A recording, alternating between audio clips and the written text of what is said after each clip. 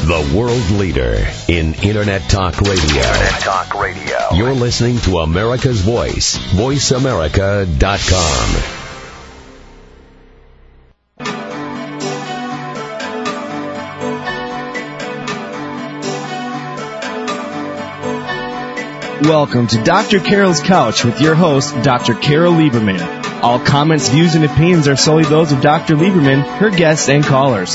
Now it's time to have a seat on Dr. Carol's Couch. Here's your host, Dr. Carol Lieberman.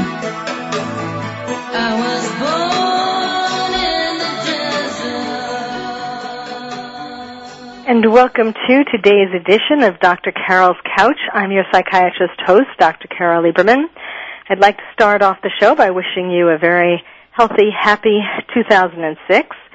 And we are today pretty much just getting back from our holiday celebrations, including the New Year. And I thought that, first of all, I was noticing that this year, this New Year's seemed to be a much more contemplative kind of New Year's than I have seen in quite a while, where I think people were not really so much involved in thinking about, well, traveling, certainly not as much as in past years, not as much doing things externally, party. I'm sure there were lots of partying people, but there were a lot of people who were staying home or staying with friends, sharing the evening with friends and the next day, and thinking about things.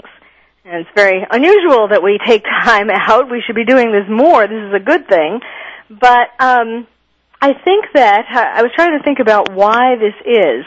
And I think that probably the events of the last year, and actually the last years before that, starting with 9/11 and continuing with disasters that we haven't seen before. Last year, of course, there was the aftermath of this tsunami that we were dealing with in 2005. There was the terrorist attack in London on July 7th, and there was Hurricane Katrina, just to name a few. And I think that it is causing us, or at least the new year, caused us to stop and think about not only the end of 2005 and the beginning of 2006, but the end of life and the beginning of life. And I thought that this would be a good topic for us to continue thinking about today, as it would be good to do, not just on the New Year and special occasions, but to sort of think more about this on a daily basis. And my guest is certainly someone who does a lot of thinking and writing and speaking about this. His name is Wesley Smith, and he is the author or co-author of 11 books, most of which were on this subject. Just to give you some examples, he has written The Culture of Death, The Assault on Medical Ethics in America, and Forced Exit, The Slippery Slope from Assisted Suicide to Legalized Murder. Those are on one end, and on the other end, the book that he's currently working on, I'm not sure if it's out yet, but he'll tell us, The Consumer's Guide to Brave New World, which looks at things like human cloning, stem cell therapies, and genetic engineering. So we're going to cover the whole gamut of death and life for you today. Isn't that right, Wesley? Sounds like a Woody Allen movie, doesn't it? Yes, right. Well, why don't we start, since we're going symbolically here from the end of 2005, why don't we start with death? And before the show, you and I were chatting, and we both realized that we had been in chats with the family of Terri Schiavo, the Schindlers, and trying to, that we were both on the same side, their side, trying to stop what ultimately happened, which I guess is a lot of what you wrote about in Forced Exit, The Slippery Slope from Assisted Suicide to Legalized Murder, which indeed that certainly seemed to be. Excuse me. I was deeply involved with this case in an informal advisory capacity, and as a public advocate, I wrote quite a few articles about the case, mostly in the Weekly Standard, and they're all available on my website at www.wesleyjsmith.com, and go into the blog section and in the articles archive. But not now. First, listen to Wesley. listen to the radio show. The thing that struck me most about that case was, number one, how many people were willing to determine that a helpless woman had a life not worth living and turn their backs on her pure humanity.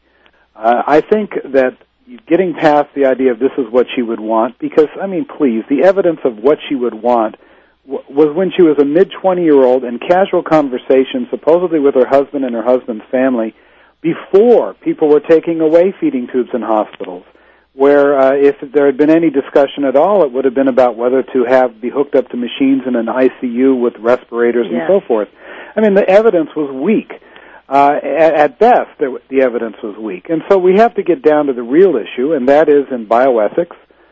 There are a lot of very mainstream and very influential people saying that people like Terri Schiavo should not be considered human.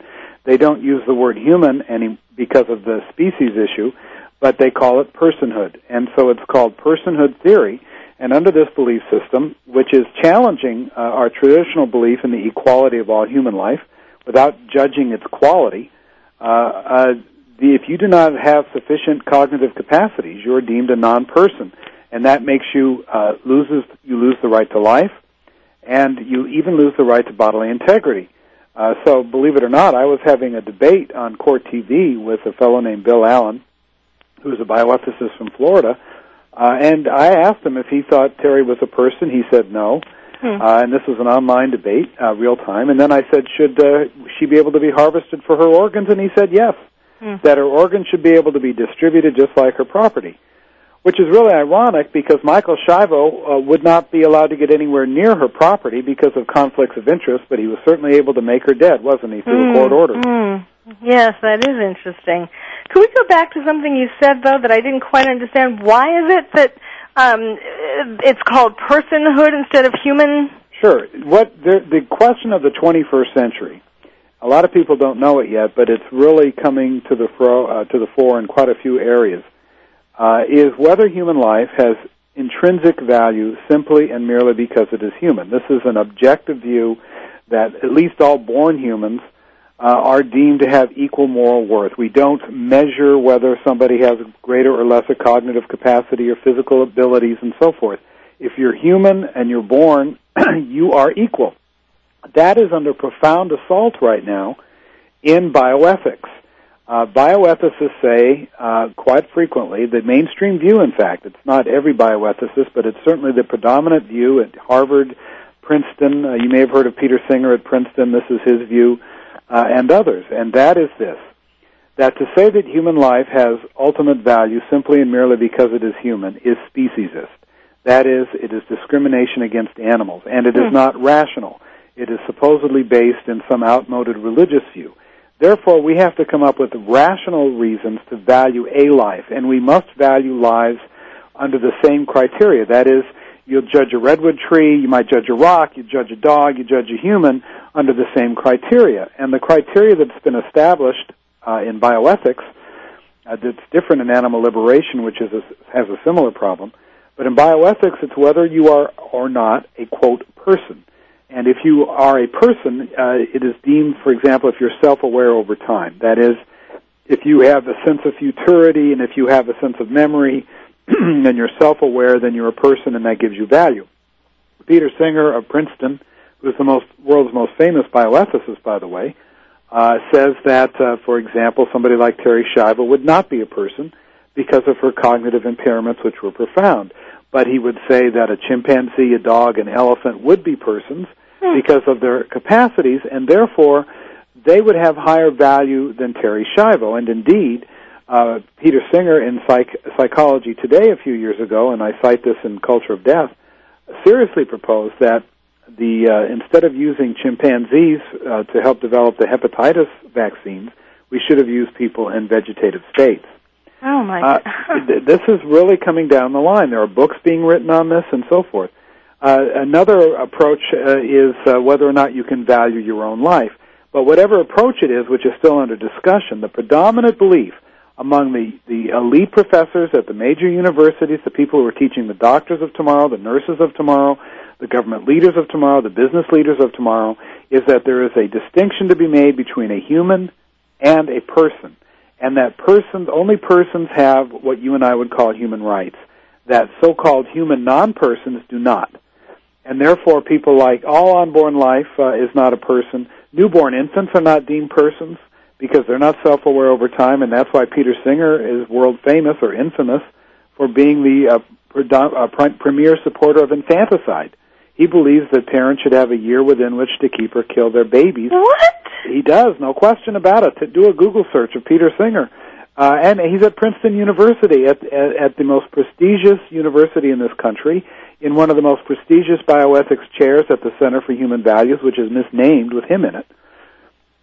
But this isn't fringe. And what I have to tell you, Doctor, this is not fringe thinking. There are books written on it. There is the Kennedy Institute of Ethics Journal has had personhood theories. That's from Georgetown. This is major advocacy, and it is affecting the way our healthcare system operates and the way we look at the sickest and most vulnerable patients among us. And this, of course, is what I wrote in Culture of Death, and it was named Best Health Book of the Year for 2003, I guess it was. Well, this is really rather frightening. Yes, it is frightening, and trying to get attention to it is difficult because the mainstream media is basically addicted to credentials. And so when somebody, a big bioethicist, comes on television and says, well, Terri Schiavo shouldn't live, she should be dehydrated to death, only they won't use that term, you have to ask, where does that view come from? And that's the question that's never asked. So a lot of people think, well, they certainly believed in the sanctity and equality of human life. That's the basic philosophy of the United States. But they don't. And I think I expose it quite well in a lot of my articles and my books. And in fact, this is a very crucial and urgent debate we're having as a society, because we have not become the quality of life ethic, but we are not still the equality or sanctity of life ethic. There is a battle, a fundamental contest for which is the basic philosophy that will judge the healthcare ethics, the medical ethics, the research ethics of the United States of America. Just take a look at Ian Wilmot. Ian Wilmot, who cloned Dolly the sheep, is now urging, and I'll have a piece on this out, I think, in tomorrow's Daily Standard or the next day. He is urging that dying people be used as so many lab rats for embryonic stem cell research, even though they're not really ready for testing in humans because they're not safe. So we start to look at some of us as commodities to be used instead of people to be loved unconditionally. Wow. This is really, I'm certainly, obviously it points out the need for all of your work to bring attention to this, because I certainly wasn't aware that it had gotten this far down the line. And when we come back, I'd like to talk about why you think this might be. What the real motivation is for some of this crazy thinking. If someone had come to Bellevue when I was training there with these theories, we would have locked them up. All right. Well, when we come back, we'll continue this very fascinating discussion with Wesley Smith, who was an attorney, by the way, before he stopped practicing in 1985 to pursue a career in writing and public advocacy, and obviously it's very needed. We're just beginning to touch on some of the things that he has been writing and talking about. So you're listening to Dr. Carol's Couch, and I'm your psychiatrist host, Dr. Carol Lieberman, and please stay with us.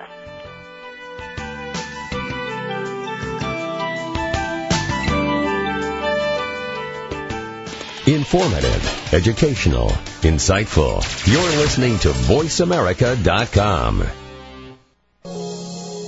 Are you having difficulty coping with these troubled times? Do you want help? Then contact Dr. Carol Lieberman today at www.drcarol.com. Dr. Carol is a certified psychiatrist who not only has won an Emmy, but is a regular on top television shows like Oprah Winfrey and Larry King. She's here to help you through books, CDs, and helplines. Having trouble relaxing?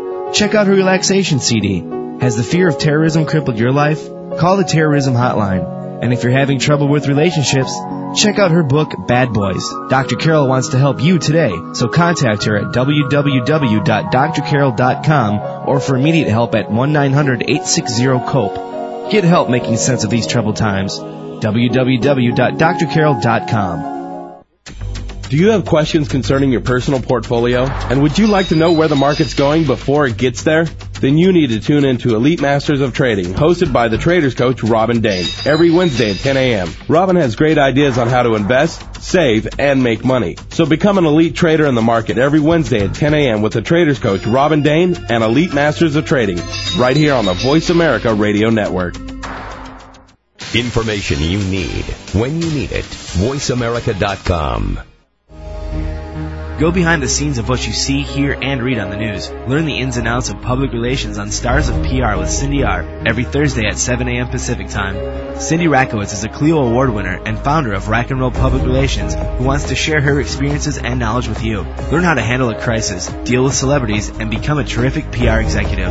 Listen to Stars of PR with Cindy R. every Thursday at 7 a.m. Pacific Time here on America's Voice, VoiceAmerica.com. This week on the Dragon Page with Michael and Evo, we've got 3 authors and 1 book. No, they didn't all write the same book. They have 3 stories inside of 1 book. If you're a writer of short fiction that considers yourself underpublished, take a listen to what we've got to say. All these folks are inside of L. Ron Hubbard Presents Writers of the Future, Volume 2005, and there's information how you can get in next year. That's this week on the Dragon Page with Michael and Evo. Every Saturday at 7 a.m. Pacific Time, right here on VoiceAmerica.com. Continuing to be the authority in Internet Talk Radio. You're listening to VoiceAmerica.com. Welcome back to Dr. Carol's Couch. If you have questions or comments for Dr. Carol, call toll-free at 1-888-335-5204. Now let's get back to the show. Here's Dr. Carol Lieberman.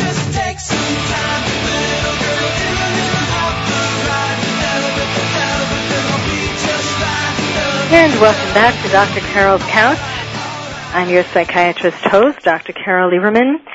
Today we're talking about life and death issues, or I should say death and life, because we're looking at the metaphor of moving from the end of 2005 to the beginning of 2006. And my guest has had some really fascinating things to say so far, and it's obviously just the tip of the iceberg, since he has been the author or co-author of 11 books, some award-winning books. Wesley Smith, he is also a senior fellow at the Discovery Institute of Seattle. And we were talking before the break about what some of the thinking is amongst bioethicists in regard to who should live and who should die, basically. And as I was saying to him during the break, it sounds to me like it's people playing God.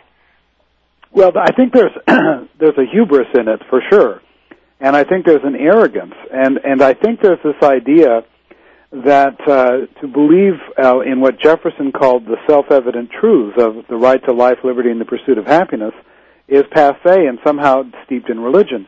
But it really isn't. Well, certainly there are religious Judeo-Christian views supporting this. That's also a philosophy. It's not necessarily a faith. And if you look at the philosophy... Supporting what? Supporting the equal worth of all human life. Yeah. And that's been the goal to which we've been striving for hundreds, if not more, of years. We have not yet attained there. And what I find so alarming is as we are actually finally beginning to cast aside this idea that some races are better than other races, or that men are superior to women, things of that sort. Now we're beginning to turn, at least among the elite and the intelligentsia in the medical arena, we're turning back on ourselves and saying, well, yes, these issues of equality are important, but they don't necessarily apply to people like Ronald Reagan, who had during his late stage Alzheimer's, because he's lost his personhood. He's lost those things that make a human being truly human or a person. And what is really disturbing about this is two things, actually. Two things are disturbing. Number one is that they would do away with an objective standard.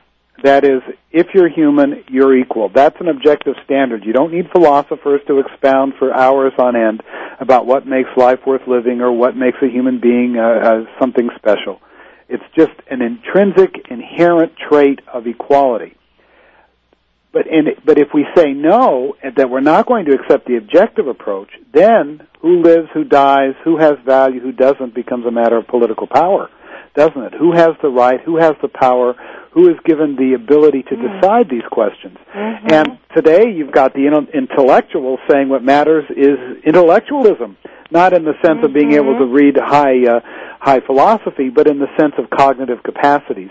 In the past, we've had race, as I said. In the past, we've had the concept if you were unable to do physical work because of disabilities, you were somehow less, and so forth. And to turn away from the objective standard that protects everybody to a subjective standard that leaves the most weak and vulnerable among us, particularly subject to oppression, exploitation, and commodification.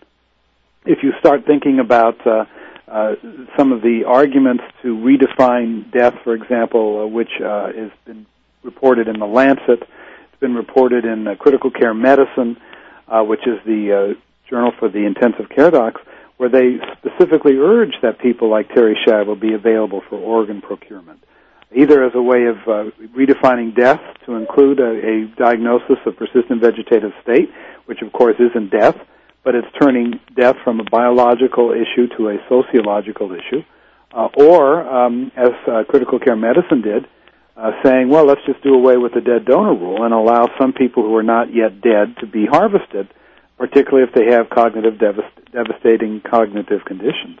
And it's very concerning. But you also see it, Carol, in the cloning issue, where human cloners for therapeutic cloning say we should be able to create human life through cloning and even through fertilization so that we can destroy and exploit those nascent lives for their body parts. Well, one doesn't have to think that a embryo or a fetus is necessarily equal to a 5-year-old child to say, wait a second, this is human life. The respect we owe all human lives prevent us from using it as an object, prevent us from looking at, for example, a fetus as a commodity to be harvested, say, for example, fetal farming, which, I hate to tell you this, would be legal in the state of New Jersey if the fetus was a cloned fetus.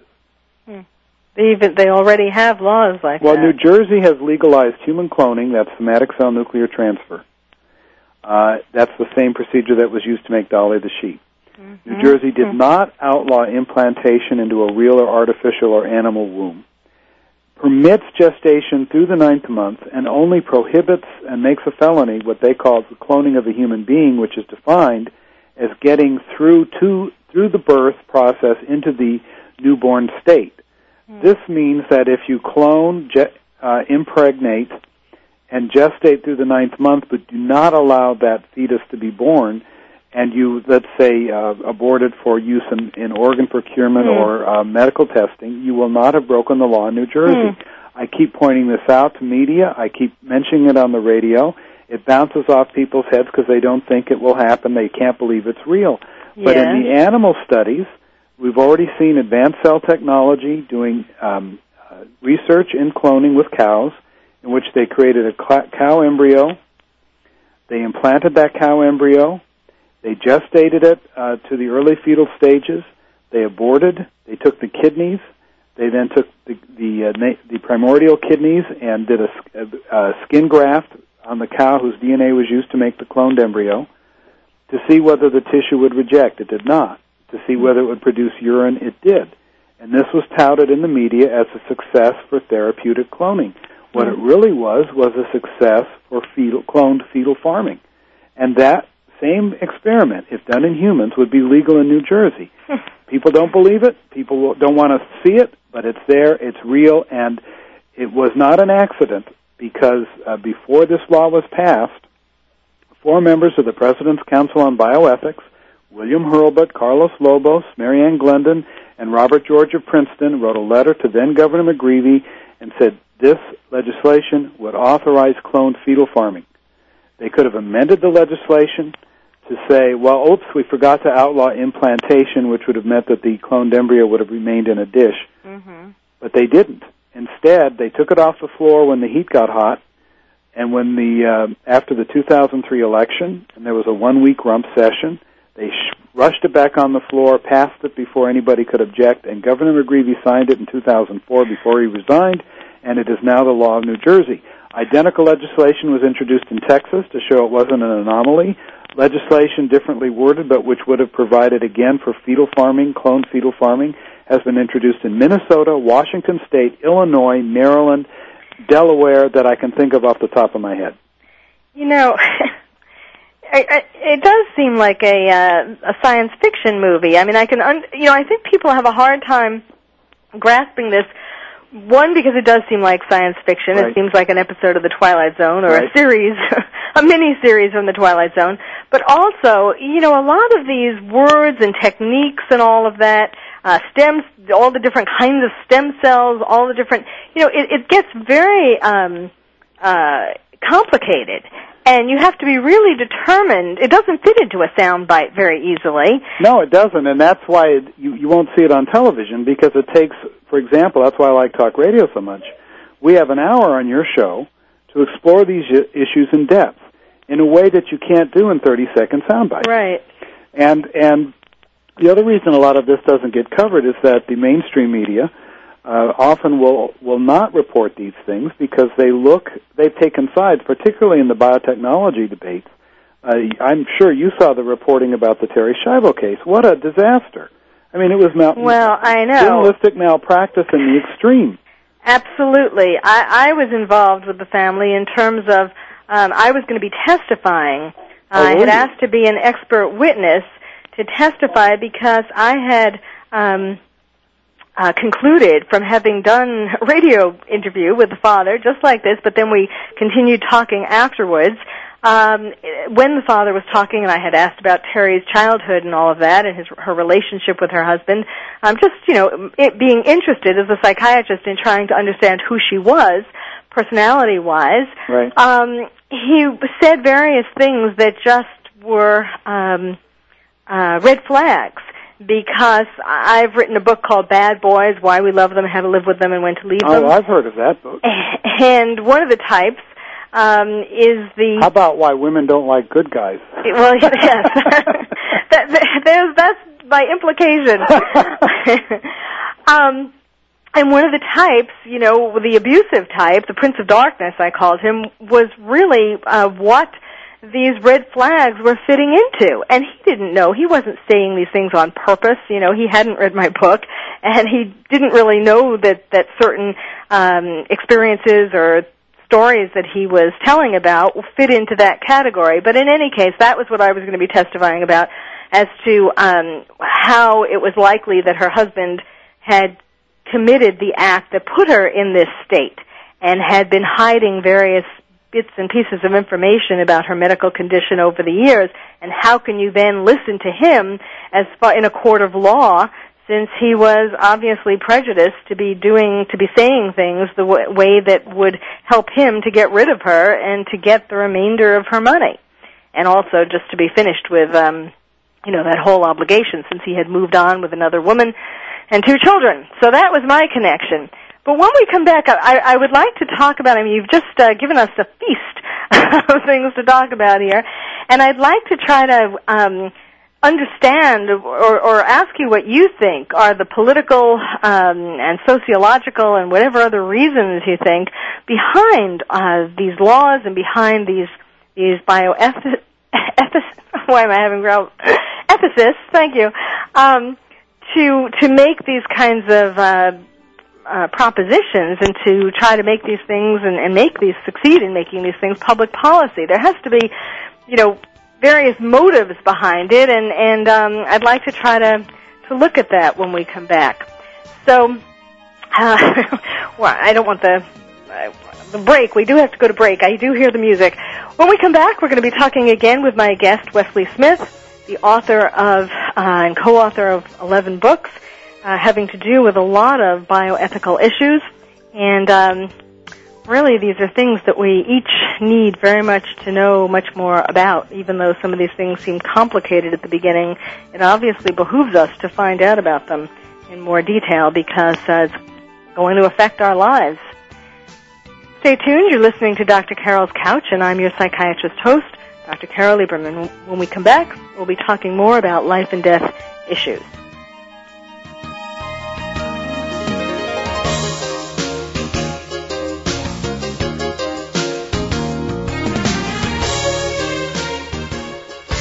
Bringing the world together. You're listening to America's Voice. VoiceAmerica.com. Are you having difficulty coping with these troubled times? Do you want help? Then contact Dr. Carol Lieberman today at www.drcarol.com. Dr. Carol is a certified psychiatrist who not only has won an Emmy, but is a regular on top television shows like Oprah Winfrey and Larry King. She's here to help you through books, CDs, and helplines. Having trouble relaxing? Check out her relaxation CD. Has the fear of terrorism crippled your life? Call the terrorism hotline. And if you're having trouble with relationships, check out her book, Bad Boys. Dr. Carol wants to help you today, so contact her at www.drcarol.com or for immediate help at 1-900-860-COPE. Get help making sense of these troubled times. www.drcarol.com. Are you feeling stuck in some part of your life? You might have some crust busting to do. Crust is anything that you think, feel, or believe that prevents you from living life full out. Step into the crust-free zone with me, Dr. Pat Basili, and get ready to do some serious crust busting. Join us on Thursday mornings on VoiceAmerica.com at 8 a.m. Pacific Time for crust busting your way to an awesome life. Do you know that over 70% of Americans with severe disabilities are unemployed? Are you one of the 2.5 million Americans with epilepsy? If you are, or know someone struggling with these issues, tune in to Disability Matters with Joyce Bender. On the show, Joyce will discuss these issues as well as others. She will have on nationally known guests that will offer helpful insight on disability matters and let you, the listener, call in with your questions and concerns. So if you struggle with a disability or know someone who does, listen to Disability Matters with Joyce Bender, heard every Tuesday at 11 a.m. Pacific Time here on VoiceAmerica.com. Cutting edge, challenging, stimulating. You're listening to VoiceAmerica.com. When tax time comes, are you the person that goes to your accountant with a shoebox literally full of receipts? Stop wasting your accountant's time, as well as your own, by organizing your finances with the help of Joe Dunphy and Poor Richard's Shoebox. Heard live every Monday at 7 a.m. Pacific Standard Time, Poor Richard's Shoebox will let you know what you can do to organize for tax time, as well as how to get the most out of your retirement. So get all of your receipts together and tune in to Poor Richard's Shoebox with Joe Dunphy every Monday at 7 a.m. Pacific Standard Time, right here on the Voice America Radio Network. Business, sports, religion, legal, pets, entertainment. You're listening to VoiceAmerica.com. Welcome back to Dr. Carol's Couch. If you have questions or comments for Dr. Carol, call toll-free at 1-888-335-5204. Now let's get back to the show. Here's Dr. Carol Lieberman. Just take some time to let a girl out the right. It'll be just right. And welcome back to Dr. Carol's Couch. I'm your psychiatrist host, Dr. Carol Lieberman. My guest today is Wesley J. Smith.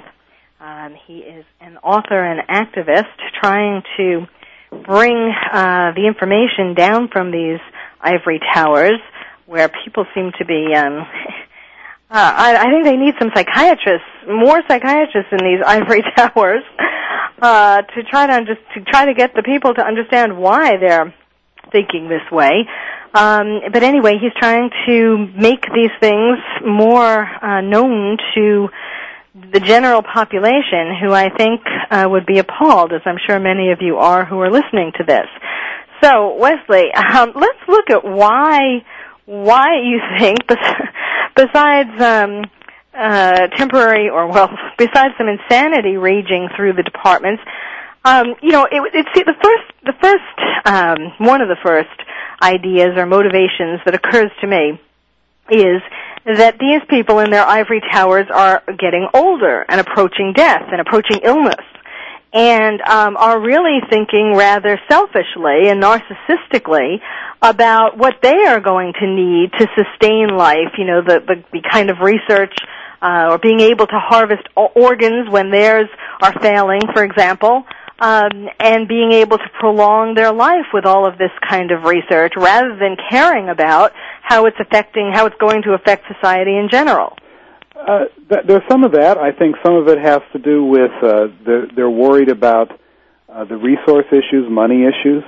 A lot of them also, as they support the idea of not keeping people like Terry Schiavo alive, want healthcare rationing, which is a polite term for medical discrimination against people who need healthcare the most. And the idea is what they call distributive justice. That is, we have people who are uninsured in this society, and we have to bring them into coverage, which means we may have to exclude some people who are expensive. But that's I'm not denying that we need to certainly reform our healthcare system, and there are people who do not have health insurance who we need to find ways to improve on that issue. But this idea of healthcare rationing and excluding the most disabled and ill among us is a way of leaving people by the side of the trail. Well, yes. I mean, as you were saying before about that our society has become, and in a lot of ways, I think, too politically correct. But and this would be an example. You know, we don't want to let the poor suffer who are going to complain about not having insurance coverage. Federal or state insurance coverage, but at the same time, it's okay to let people like Terry Schiavo or people who happen to fall into the wrong hands to let them suffer. It is discrimination. It's just using a different set of criteria. Yeah, I agree with you, and it also gets to the idea that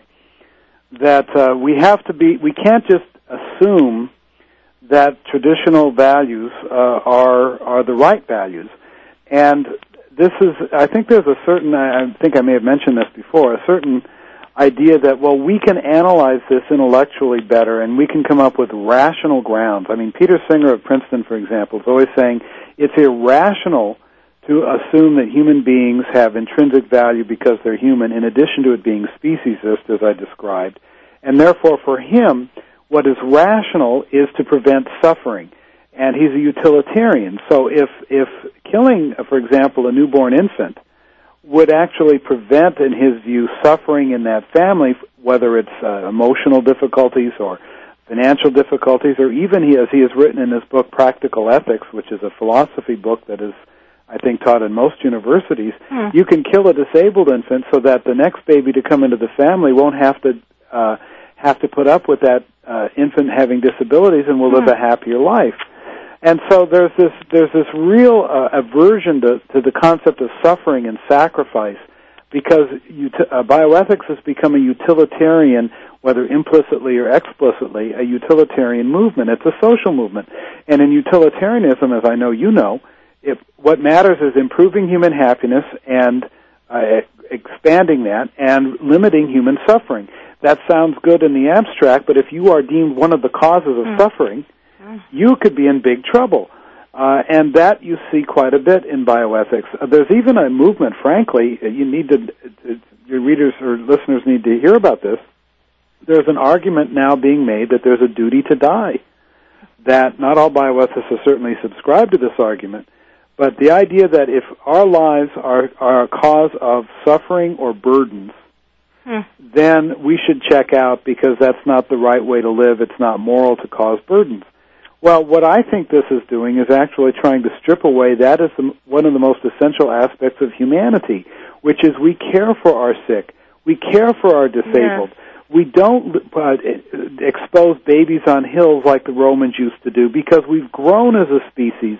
We understand and have come to some conclusions about the importance of the intrinsic value of human life. I've given this talk, I'm doing a quick segue here a little bit to animal liberation. I've given this talk in many universities and schools around the country about the need to believe that human life has intrinsic value simply and merely because it's human, not having to measure it, just it's a given. And I was speaking at a honors high school, and after I gave this speech, this young girl comes up and very bright, and you know how the earnest way the young are, and she said, "You're saying that a human has greater value than a bunny?" And I said, "Yes." And she said, as earnestly as she could, "Oh, no, a bunny is equal to a human because a bunny can feel pain and so can a human. This is another area of attacking the intrinsic value of human life, and it's in the animal liberation, animal rights movement, which says that being human is not what gives value, because to think that is speciesist. They agree with that analysis. But they don't think it's the cognitive capacity that matters. It is the capacity to feel pain that matters. And so the People for the Ethical Treatment of Animals, PETA, and a lot of the other animal liberation groups, as opposed to animal welfare, which you have to distinguish, but they will say that humans and animals are morally equal because animals feel pain and humans feel pain. Therefore, they will say, and if you paid any attention to People for the Ethical Treatment of Animals, they have said in the Holocaust on Your Plate campaign that, which was pushing vegetarianism, that, and they literally said this, that if you own a leather couch or leather shoes, that is morally equivalent to owning a lampshade made of human skin. And they juxtaposed in this campaign pictures of dead pigs next to pictures of dead Jews. Wow. And That's going a little far. No kidding, but see, they believe it. They say, literally, that cattle ranching is as bad as human slavery, because they have literally created the belief system. And by the way, this explains the terrorism you're now beginning to see coming out of animal liberation. They literally believe that when you see a truck taking cattle to the feedlot, it is no different morally and ethically than the trains going to Auschwitz. And so they are taking action, not PETA, but a lot of the people like Animal Liberation Front, Stop Huntington Animal Cruelty, which has created something called tertiary targeting, where they don't only go after the animal laboratories, for example, that do medical testing, but they go after the insurance companies of the medical lab, they go after the bookkeepers, they go after the auditors and so forth to try to drive this lab out of business. And it got so bad that when the New York Stock Exchange was going to put this lab called Huntington Life Sciences on the New York Stock Exchange, this group published 100 of the names and addresses and phone numbers of stock exchange executives. They attacked a yacht club where one of the high members had a yacht, and so the New York Stock Exchange didn't list it. Now, that's giving into brown-shirtism, but beyond that, understand why these people are willing to engage in such radical tactics is because they have discarded the belief that being human has a special and unique capacity, sometimes called human exceptionalism, and have accepted the idea that we're no better than animals because we feel pain, and therefore doing cattle ranching is human slavery, the slaughterhouse is Auschwitz, doing medical experiments on animals on people to make sure they're safe is the same thing as Mengele.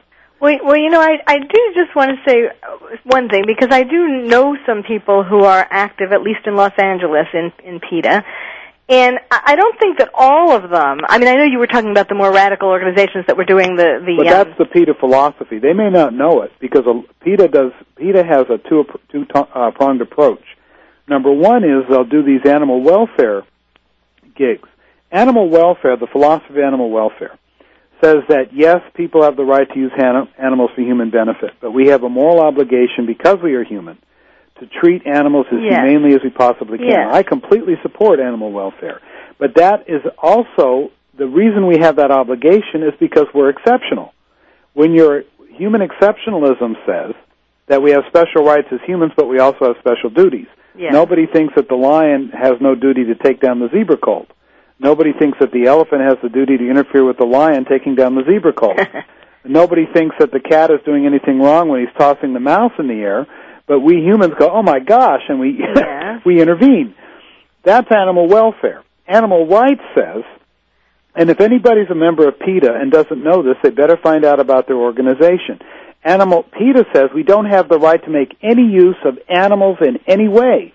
We don't have the right to eat them. We don't have the right to use them in medical experiments. We don't have the right to ride horses. They're even against seeing eye dogs. And this is what a lot of supporters of PETA don't understand, because PETA will do a lot of these very cute protest campaigns. For example, the models posing naked to protest the use of fur. Mm-hmm.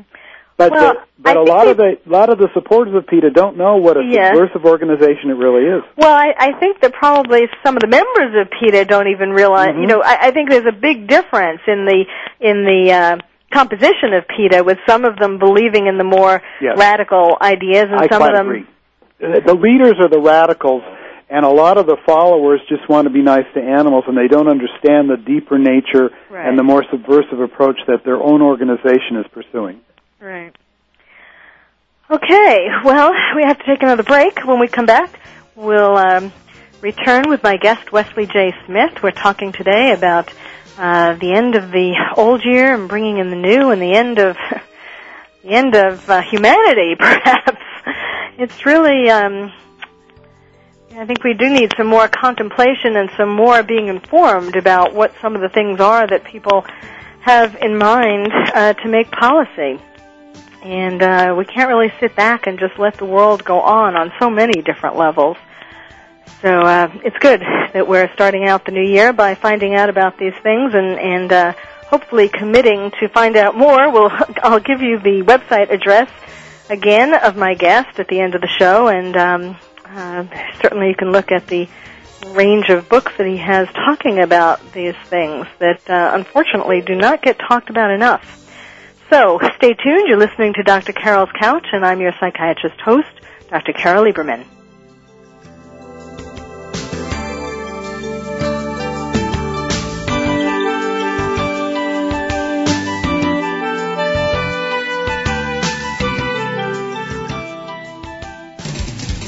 Bringing the world together. You're listening to America's Voice, VoiceAmerica.com. Are you having difficulty coping with these troubled times? Do you want help? Then contact Dr. Carol Lieberman today at www.drcarol.com. Dr. Carol is a certified psychiatrist who not only has won an Emmy, but is a regular on top television shows like Oprah Winfrey and Larry King. She's here to help you through books, CDs, and helplines. Having trouble relaxing? Check out her relaxation CD.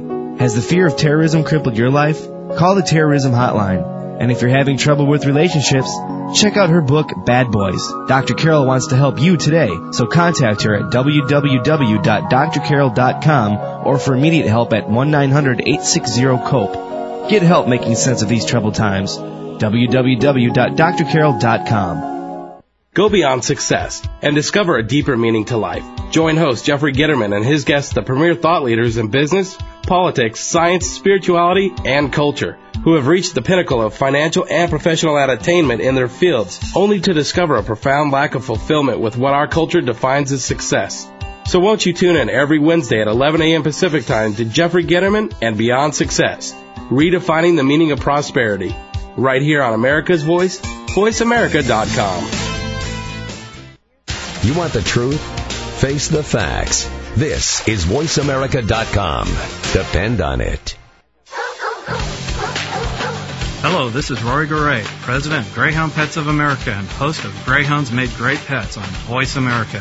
Join me every Friday at 11 a.m. Pacific and 2 p.m. Eastern for an insightful and enjoyable talk about one of man's best friends, the Greyhound. Learn about the history of the Greyhound, discuss proper obedience and training techniques, and find out more about the Greyhound racing industry and what they are doing to help the adoption effort of the former race dogs. If you own a Greyhound or just love dogs like I do, join me for Greyhounds Make Great Pets every Friday at 11 a.m. Pacific, right here on America's Voice, VoiceAmerica.com. The world leader in Internet Talk Radio. You're listening to America's Voice, VoiceAmerica.com. Welcome back to Dr. Carol's Couch. If you have questions or comments for Dr. Carol, call toll free at 1-888-335-5204. Now let's get back to the show. Here's Dr. Carol Lieberman.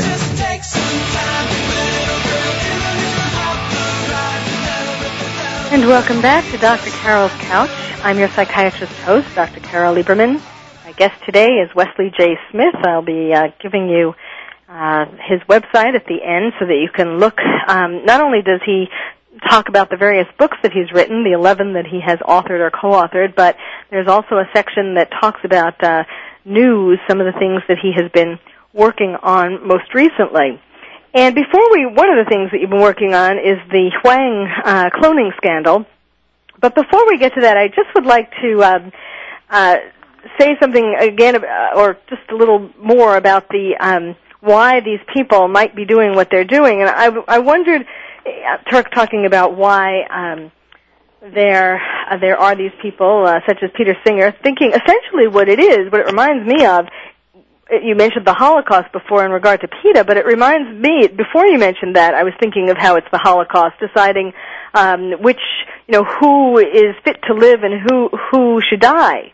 Well, it's getting back to the old eugenics idea, which was, again, a problem of saying that humans aren't intrinsically equal, because in eugenics, which began in the late 1890s, Francis Galton, who was a cousin of Charles Darwin, decided that we should distinguish between the so-called fit and the unfit, and that the fit, people like him, of course, should be encouraged to multiply bountifully, and the unfit here in America, it was called negative eugenics, should be prevented from procreating at all. And so you had in this country between 1909, I think it was, and the early 60s, more than 70,000 people involuntarily sterilized, based on these invidious concepts of being feeble-minded or being a, quote, moron and this kind of thing. In 1927, one of the worst Supreme Court decisions in history that I think goes down with Dred Scott said, it's called Buck v. Bell, and Carrie Buck was a woman who was a daughter of a prostitute who was raped by a foster relative and impregnated. And instead of being cared for, she was put in a mental institution as supposedly feeble-minded and was involuntarily sterilized with the okay of Oliver Wendell Holmes, who ruled for an 8-to-1 court that 3 generations of idiots is enough.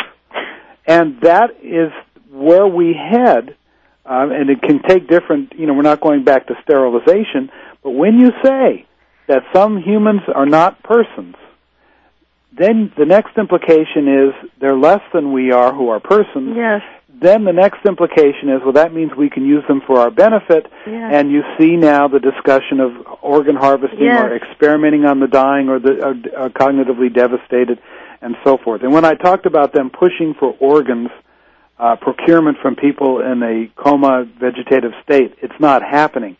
It's being advocated, but I want to make it very clear that it is not yet happening as far as I am aware. So do you think, this must in some way, how does this connect with, the motivations of the people who are suggesting these things, more than suggesting, who are trying to, who are bringing about legislation in some cases to make these things, to make things like fetal farming okay? How does this connect to the whole abortion, politics, religion? Well, I think there's certainly a political nexus there, because a lot of the people who oppose these agendas are against abortion. And that's why the media hates them, because the media really disdains people who are pro-life. Little noticed, and you saw this certainly in the Schiavo case, was the disability rights people, who in the Terry Schiavo case were righteous and angry and very involved and engaged in trying to save Terry's life. But the New York Times wouldn't mention them. They would only mention the religious pro-lifers, because the New York Times is like almost sees things the way the John Birch Society used to, a fundamentalist under every bed. And so I think the politics of abortion cover the media coverage of this, and a lot of people who are not pro-life believe, and it's a wrong belief in my view, that if they support abortion rights, then they have to, for example, be supportive of cloning, or they have to, for example, be supportive of Michael Schiavo in the Schiavo case, because after all, the pro-lifers were against them. But what's happening with some folks is they are giving up their own intellectual analysis to pro-life people who they disdain. Instead of analyzing it themselves based on their own values, they see that pro-lifers are on one side or the other, and they just automatically take the opposite position. That's giving people you disdain an awful lot of power. Yes, and I think part of this, part of what gives a lot of these people their power to put through some of these ideas is because it does take a lot of explanation and understanding and research and, well, reading your books. But it does take effort to understand it. It's not something, as I said, that can be just in a quick, I mean, obviously news programs, 60 Minutes or things that look into issues in greater depth could and should do more about this. But 60 Minutes has an ideological edge. They have, which is fine.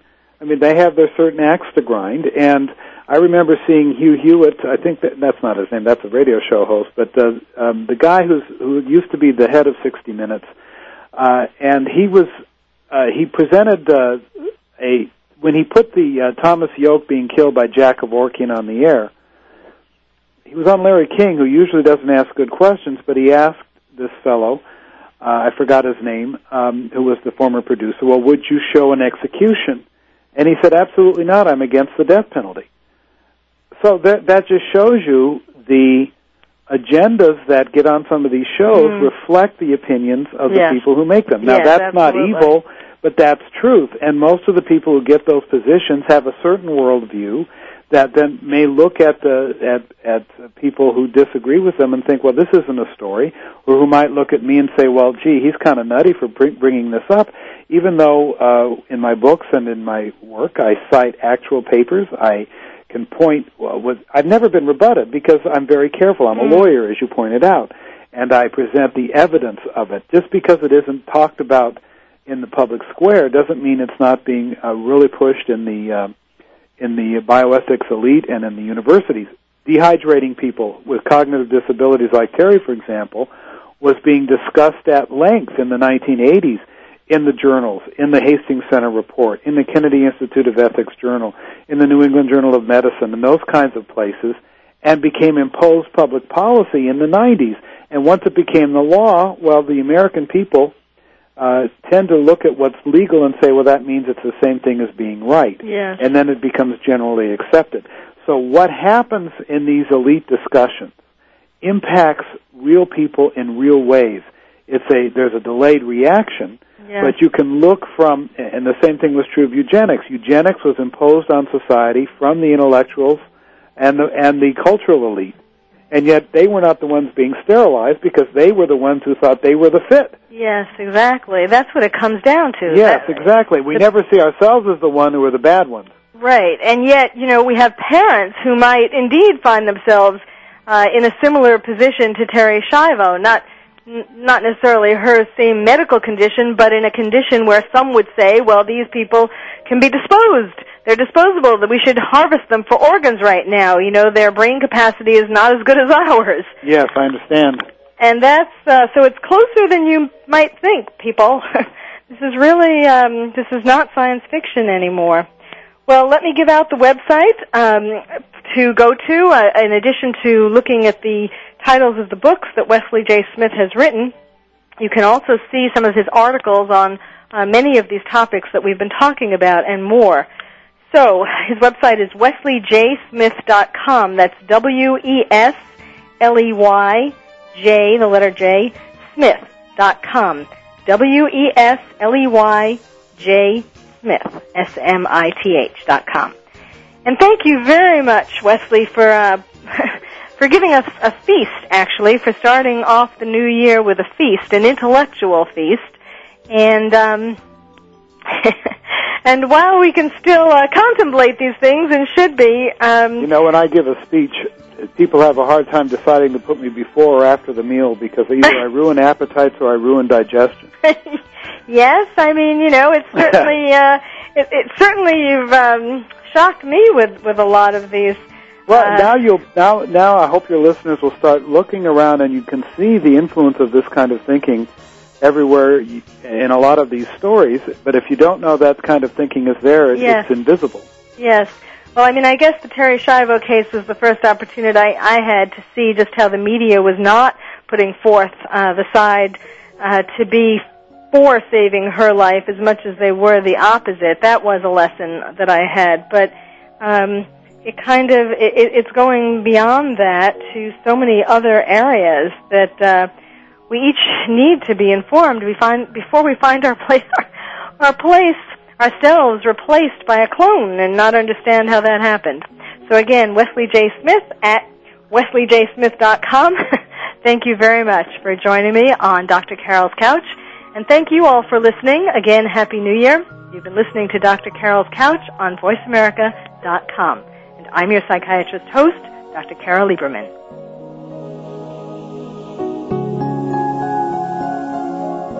Thank you for joining us on Dr. Carol's Couch. Join us next week at 1 p.m. Pacific Time for another installment of Dr. Carol's Couch. We'll save you a seat.